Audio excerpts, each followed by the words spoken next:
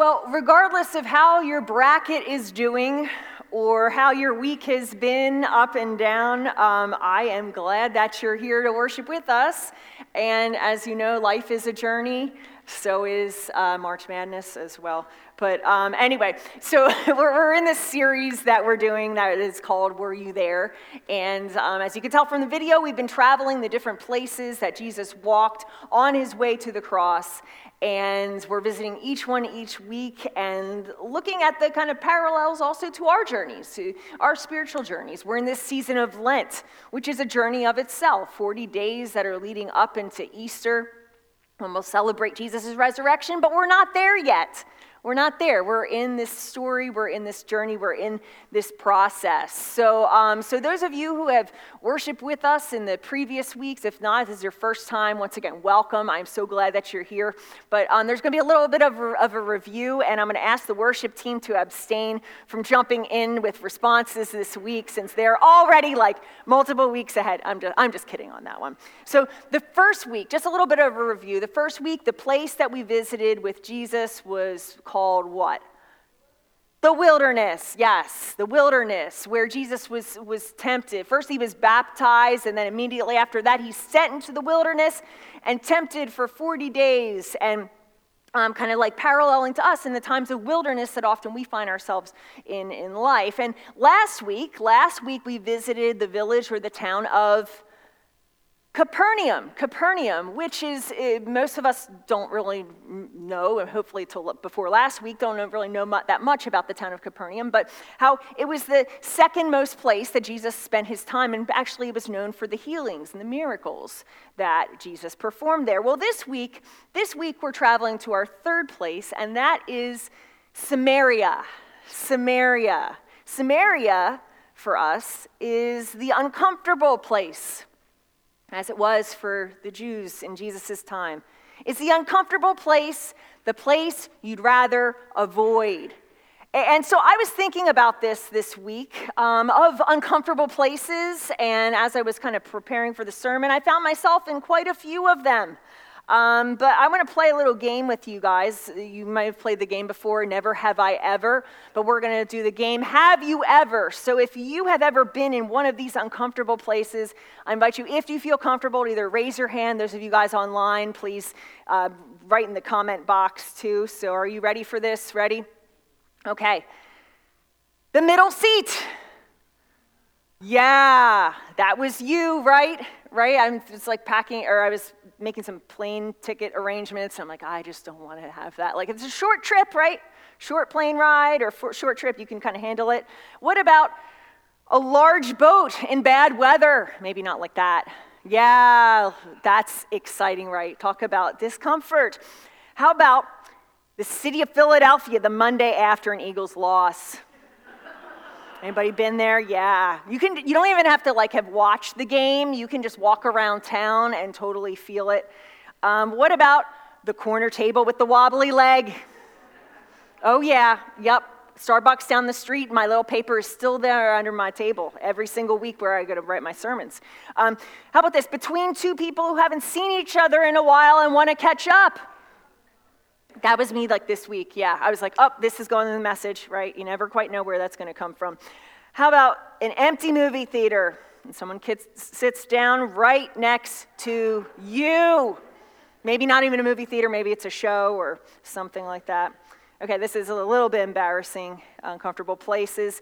You're out with your brother or your sister and someone thought it was your spouse. Yeah, exactly. Or how about this? You're out with your child and somebody thinks you're the grandparent. Right? Or on the other end, what's that? That's coming down the road. Alan's preparing for this. Or you're out with your child and, this is the good part, somebody thinks you're their sister or their brother. Yeah, that's a good one, right? Maybe uncomfortable for them. But of course, we laugh about those places, but there's other uncomfortable places, if we admit to ourselves, that we also visit. Take some of these, for example. I'm not going to ask you to raise your hand. What if someone tries to correct you or question you? Do you resist that because it's uncomfortable, right? What about conversations at any depth at all beyond being superficial. Does that make you uncomfortable? Showing weakness, is that uncomfortable for you? Asking for help, is that uncomfortable? What about meeting strangers? Going to a place that you don't know anybody, is that uncomfortable?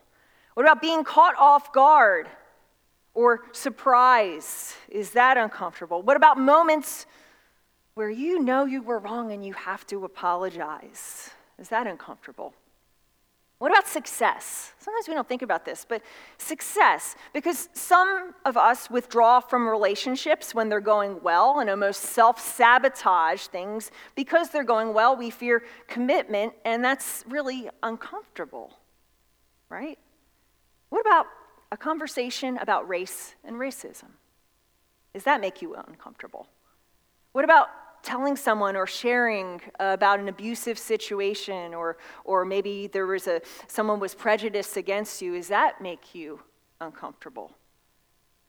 My question to you today is, what is your Samaria?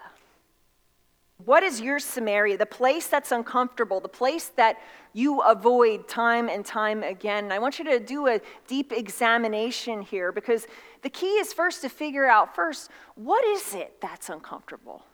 Sometimes we don't even know. We just wind up avoiding or shying away. But what is it that's uncomfortable? But the second part is, how are you potentially maybe being held back from somewhere that God, and you, if you're honest, know that you need to go? How might you be held back or holding yourself back from going where God may need you to go? Somewhere that you're resisting. Somewhere called Samaria. See, Samaria is about doing the hard thing. It's about doing the hard thing. Our culture often teaches us to just go for the easy things, right, in life. But what if Samaria is about doing the hard thing, even the unexpected thing? And so we're visiting John's Gospel today. John's Gospel. We have 4 accounts of the life and ministry of Jesus called the Gospels: Matthew, Mark, Luke, and John. In John's Gospel, there's a very, very interesting story that takes place in this place of Samaria. We're going to talk a little bit more about the place itself, but I want to dive into the scripture in John 4, starting with verses 1 through 3. It'll be up on the screen. It's also in your worship guide if you want to follow along with that. So John tells us, this is sometime in Jesus' 3-year ministry. Now Jesus learned that the Pharisees had heard that he was gaining and baptizing more disciples than John. Although in fact it was not Jesus who baptized, but his disciples. So he left Judea and went back once more to Galilee. So here's a little picture of where he was going in that. So he's in the south, in this region of Judea in ancient Israel, and he's going up to the north to Galilee. Well, he had a couple choices of where to go to take his disciples with. He had mainly 3 routes that people would have taken at that time, 1, 2, and 3, along the coast, along the central ridge, and along the Jordan Valley. And the kind of second option here, might be a little bit small for you to see, but the route through the middle is the route through Samaria. So Samaria is the center of the Promised Land, and we know the region today as the region of the West Bank, where sometimes there's some action that's going on there. Well, West Bank is in the same region, and it's a beautiful part of the country if you visit it. You would pass through this valley called the Jezreel Valley. It's a kind of a regional breadbasket, and there's this ancient town there called Megiddo. In the book of Revelation, the Jezreel Valley is known as also the Valley of Armageddon, where the final battle between good and evil is said to take place. And many battles over the course of history have taken place in that place up to today.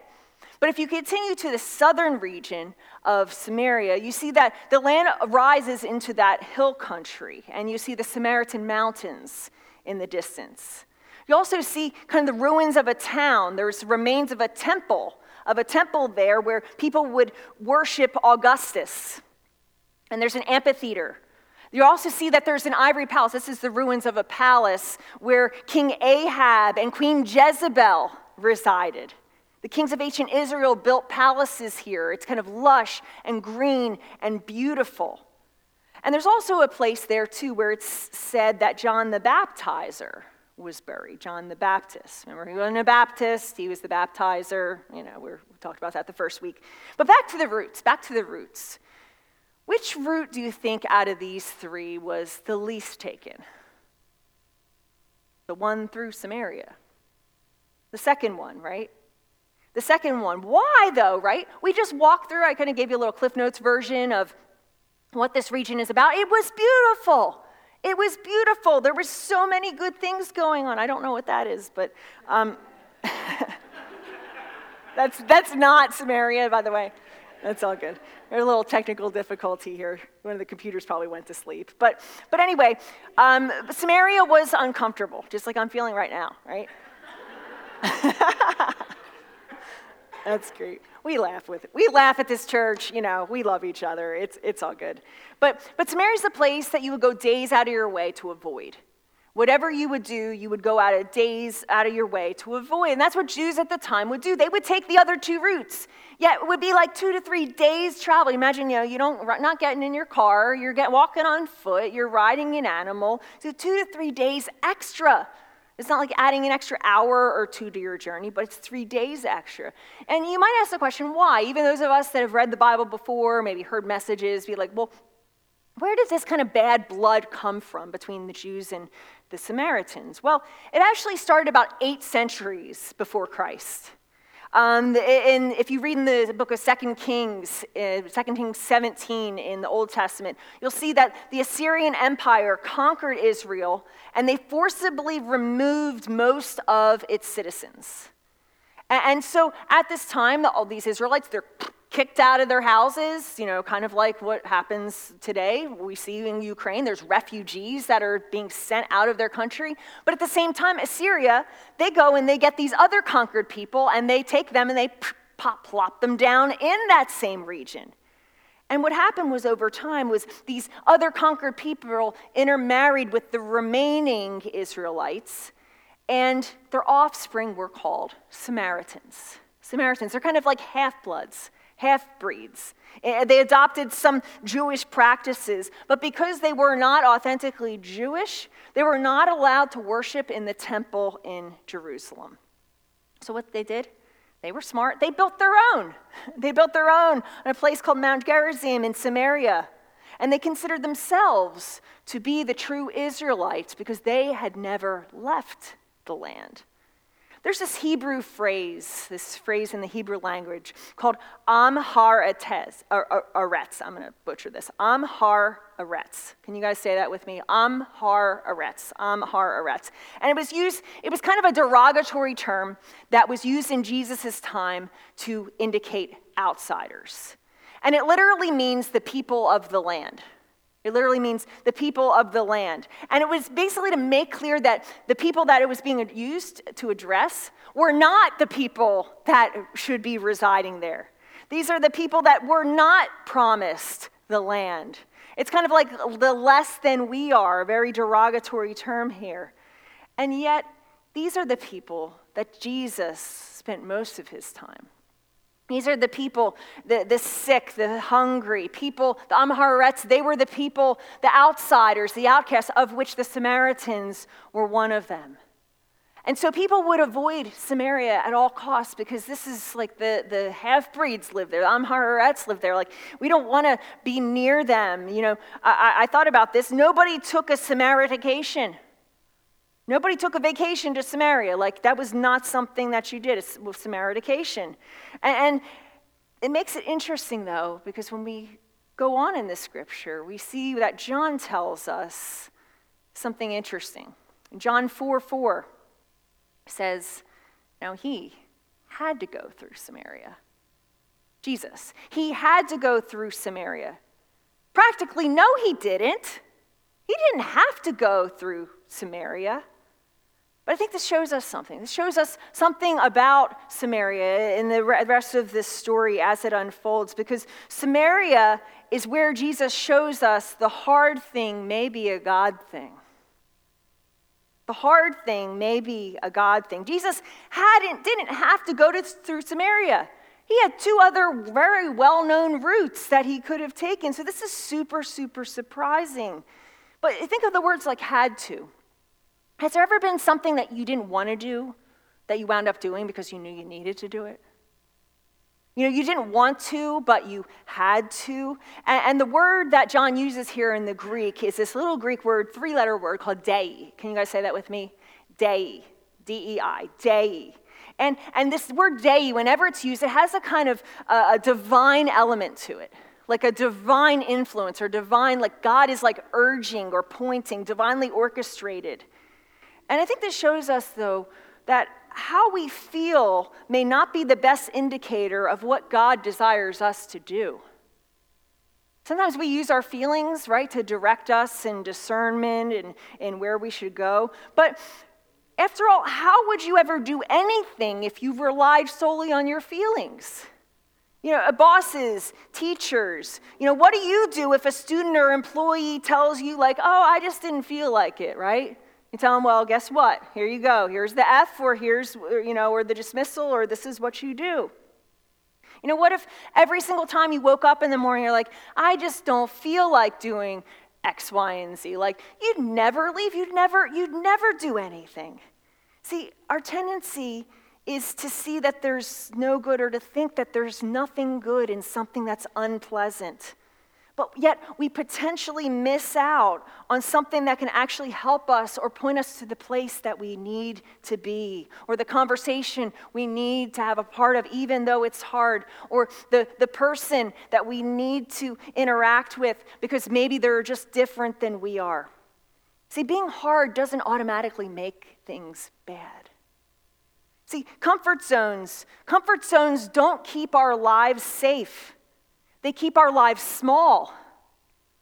They keep our lives small and confined. And like I said, if you just went by your feelings all the time, you wouldn't even leave your house. You wouldn't even leave your bed. You would just stay and do nothing. But it keeps our lives small instead of expanding. And I think that's part of what Jesus is showing his disciples here. See, Jesus' actions are defining what he is about. He's always going to the lost, the lonely, the people that are different than him, the outcasts, the sinners, the rejects. What's interesting, in the beginning scripture that we read, Jesus is going away from the Pharisees. The Pharisees, that's who was expected, the religious people. That's who he was expected to spend his time with because he's supposed to be this Son of God and this Savior. But yet, he goes away from them. Isn't that interesting? Makes us question as the Big C church, you know. If Jesus were here today, would he be going away from us too, to the margins, to the places, to the people that are on the fringes and on the edges? Because sometimes the longer that we are Christians, the longer that we're religious, our tendency is great to become Pharisees. The sins that we have are often more dangerous because they become more subtle. They become matters of the heart. But getting back to the story, the place that Jesus ends up is in the southeast. It's in a town called Shechem. Shechem, known as Sychar during Jesus' time. It's built along the mountainsides, as you see in this picture. Towering above is Mount Gerizim. That's where the Samaritan temple was built. And it's interesting, today, if you would go there to visit, below this mountain, it lives one of the only remaining communities of Samaritans that there is in the world. Believe it or not, there are Samaritans still living today, about 500 of them or so. This is a picture of them having some of their worship time. And so there's a church also that's built there, a church called St. Photina Orthodox Church, and a monastery that's built into the hillside that marks a significant site where Jesus stopped and had a conversation. Remember John 4:4. Now he had to go through Samaria. And then the story continues. Jesus goes to Sychar, sits down at a well midday while his disciples go off to get food. And then we see this happens. When a Samaritan woman came to draw water, interesting. Samaritan woman came to draw water, Jesus said to her, "Will you give me a drink?" His disciples had gone into the town to buy food. The Samaritan woman said to him, "You are a Jew, I'm a Samaritan woman. How can you ask me for a drink?" For Jews do not associate with Samaritans. Jesus answered her, "If you knew the gift of God and who it is that asks you for a drink, you would have asked him and he would have given you living water." Sir, the woman said, you have nothing to draw with, and the well is deep. Where can you get this living water? Are you greater? Are you greater than our father Jacob, right? Who gave us the well and drank from it himself, also his sons and his livestock. Flashback to the Joseph story. But Jesus answered, everyone who drinks this water will be thirsty again.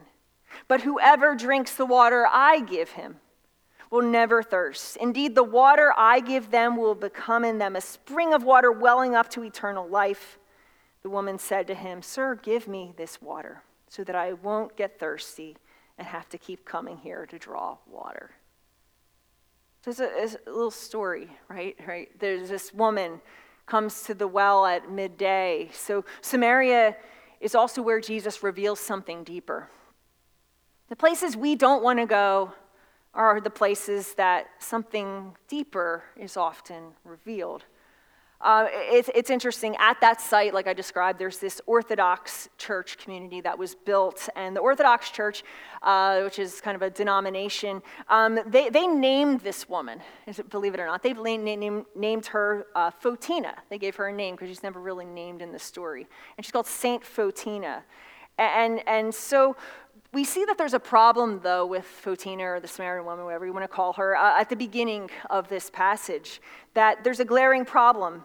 Because in the ancient times, typically women would go, they'd be the water fetchers, like that was their job. They would go and get water, and in the early morning, because that was the cooler time to go, and of course, because everybody was going, that was like the first water cooler.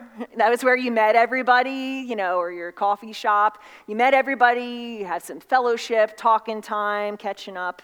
But midday is when this woman goes. And she's by herself. So one of a couple things was probably taking place. She was either not welcome with the other women, or she was choosing not to associate with the other women. She was either avoiding, or she was not being welcomed in the first place. It's interesting. She was considered Am Haaretz by her own people, who were Am Haaretz to the Jews. Doesn't that happen, right? There's groups that, like, you're an outsider, you're an outcast, and then you have outcasts within that, and then it kind of goes on and on. It's interesting, like, this stuff has not changed. But this was not just any well that Jesus visits and that this woman visits. It's Jacob's well. It's an allusion to Jacob in the Old Testament scriptures. Jacob, the father of Joseph, the whole Technicolor Dreamcoat story we just did a whole series on. It was where Jacob had met Rachel in the Old Testament. So interesting parallel. Guy meets woman, they wind up getting married or whatever. And there was this she was beautiful, and she was like perfect. But yet we have Jesus who meets this outcast woman, this Samaritan woman. And his request to her to get water would have been unheard of at the time. Not only was there a gender difference, have unmarried men talking to women in that way, but there was a religious difference, the whole Samaritan thing, and a status difference. Who knows what she had done? I kind of think of it this way. I'm not a big country music fan, by the way, but I do like Garth Brooks in some ways. And there's a song, you probably know it, Friends in Low Places. Jesus probably sang that a whole bunch of times. He had lots of friends in low places. But when you really encounter Jesus, he starts showing you things that you haven't seen. See, she never thought more than surface level, drinking water, keep meeting your needs, your bodily needs, and yet he stirs up in her a thirst. See, I think all of us in some way are spiritually thirsty. But I think like the woman, sometimes we just don't recognize it as that. We may not even know it until something stirs it up. And that's what an encounter with Jesus does, starts showing things that you haven't seen. And he gets into this conversation about living water. Living water is not just kind of this illusion, but it was a term that was used to symbolize the water that would flow out of rivers and out of streams, moving water. That's why they would call it living. And it was believed that living water, moving water, was symbolic of God's provision. Because you and I can't make a river or a stream. As opposed to kind of wells and cisterns and irrigation systems that were all man-made, that were all out of human hands. So this living water is symbolic of God. as opposed to the well that is symbolic of human control and means. See, the woman, she'd been relying on the well, relying on herself. And she didn't realize that she was thirsty and that nothing that she would go after would satisfy her. See, thirst is a symptom of a deeper need. And sometimes it's misdirected. Sometimes it's in a different direction than what we thought. And I think that goes for most of us. That some of us are kind of on the edge of faith, like we're still figuring it out. And I say, that's wonderful. Like, we are glad that you're here and a part of this community. But there might be something inside you that, though you're not there yet, it wants to believe. You want to believe. I would call that spiritual thirst. And for us, if we want to grow and become something different, to be a blessing, if we want our relationships to mature, to become what God may have for us, then we have to embrace the discomfort and we have to allow Jesus to reveal that there may be something deeper going on. There may be a deeper need inside of us. We have to do the hard thing. But Samaria is also where Jesus brings clarity. See, he doesn't stop there in the conversation. Because up to this point, this woman has not really fully understood. Jesus is kind of talking about, I have this living water, and she's like, that's interesting. Like, maybe I would like some of that. Like, give me this water, I won't get thirsty. I don't have to come here. She doesn't really get it. So what Jesus does, he goes there. He goes to the super uncomfortable spot. And what he does, he asks her a question. He says, well, where's your husband? And she says, well, I don't have a husband. And then Jesus has probably never taken a pastoral counseling course, but he then goes on to reveal that she's had 5, and she's living with a man now who isn't her husband. Very interesting, right? It's like, wow, how to start a conversation, huh? But he doesn't do so judgmentally. There's lots of theories here about who this woman was. It's kind of inconclusive about what it is, who were these 5 husbands. One source that I read basically said that she was a player, right? She played around. Others have said something a little bit different, to say that maybe she was a woman who couldn't have children, and she was rejected one time from one husband to the next. It was a source of shame for her, that she was a victim herself. We have to keep ourselves from judging necessarily about this situation. But there's the complete stranger of Jesus who begins to reveal the truth about her. But then Jesus continues, verse 21. Woman, Jesus replied, believe me, a time is coming when you will worship the Father, neither on this mountain nor in Jerusalem. You Samaritans worship what you don't know, but we worship what we know. For salvation is from the Jews. Yet, verse 23, yet a time is coming and has now come when the true worshipers will worship the Father in spirit and in truth, for they are the kind of worshipers the Father seeks.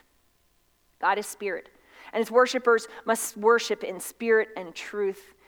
The woman said, I know that Messiah, called Christ, is coming. When he comes, he will explain everything to us. And what does Jesus say? Jesus declared, I, the one speaking to you, am he. See, Jesus brings clarity here. He brings things into focus. There was a religious controversy, get that, imagine that. There was a religious controversy on who was right. Who was the right religion, basically? Who was the right kind of Jewish denomination in this case? Where was the right place to worship? And Jesus, while he has his own thoughts on that, he says, yet, right? Jesus is basically saying that's not what matters.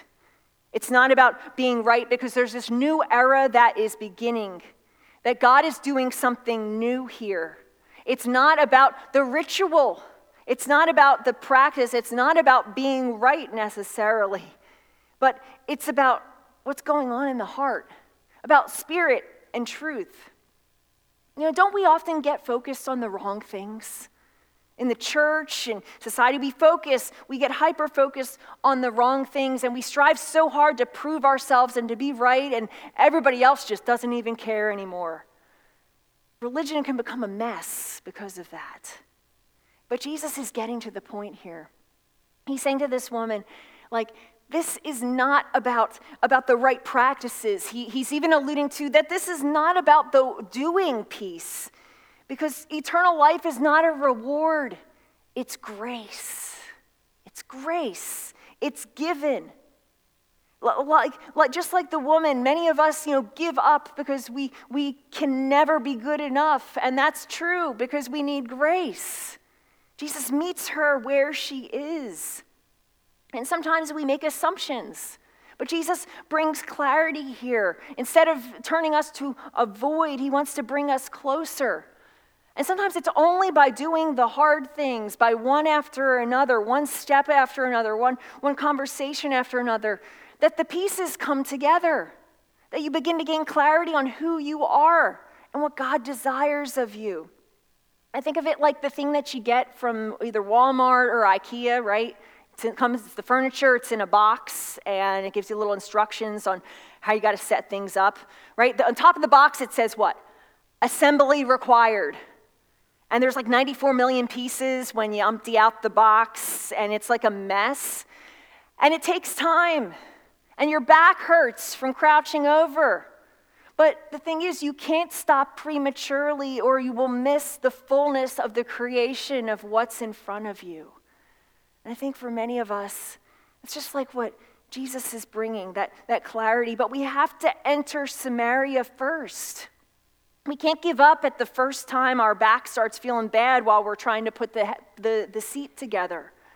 We have to enter Samaria first. We have to go there too, to do the hard thing. But the last thing that Jesus shows in Samaria is that he gives a new calling often in Samaria. So the story tells us, then leaving her water jar. So the woman, she's surprised, right? This is the first time Jesus has revealed himself. A couple verses later, then the woman leaving her water jar, the woman went back to the town and said to the people, "Come see a man who told me everything I ever did. Could this be the Messiah?" So they came out of the town and made their way toward him. See, Jesus sought out a woman who everybody thought they should avoid. But transformation happens here. Transformation happens because this is the first person in John's gospel to whom Jesus first openly reveals himself to be the Messiah. But then second of all, because of that, she goes on and she tells everyone. She becomes the first missionary to the Samaritans. A brand new role, a brand new identity. So a question for you, could what you're avoiding be part of your calling? Could what you're avoiding right now be a part of your calling? Could maybe what we avoid as a church or as a community, could that be part of our calling? The place, the Samaria that's uncomfortable, that nobody else is going? Because entering Samaria might change someone's trajectory, and it might be yours. So it's interesting, the story, the woman at the well, the story of Samaria, the place, the uncomfortable place that we don't want to go, we don't want to avoid. What if it's about doing the hard thing? Going there. What's your Samaria? I don't know what that is, but I do know the easy thing. The reward for avoiding discomfort is remaining the same. There will be things that don't feel good that you will want to withdraw from. You will go 3 days out of your way to avoid. But that doesn't make Samaria go away. It doesn't make it go away. It's to know what might be triggering for you, but to identify what is your Samaria and not to miss it. Because it might be that land of transformation, a land of opportunity. And you don't want to miss Samaria. You don't want to miss going through Samaria, because if you do, you may just miss the unexpected thing that God wants to do. Jesus went there. Jesus not only went to Samaria, but then he went to a cross.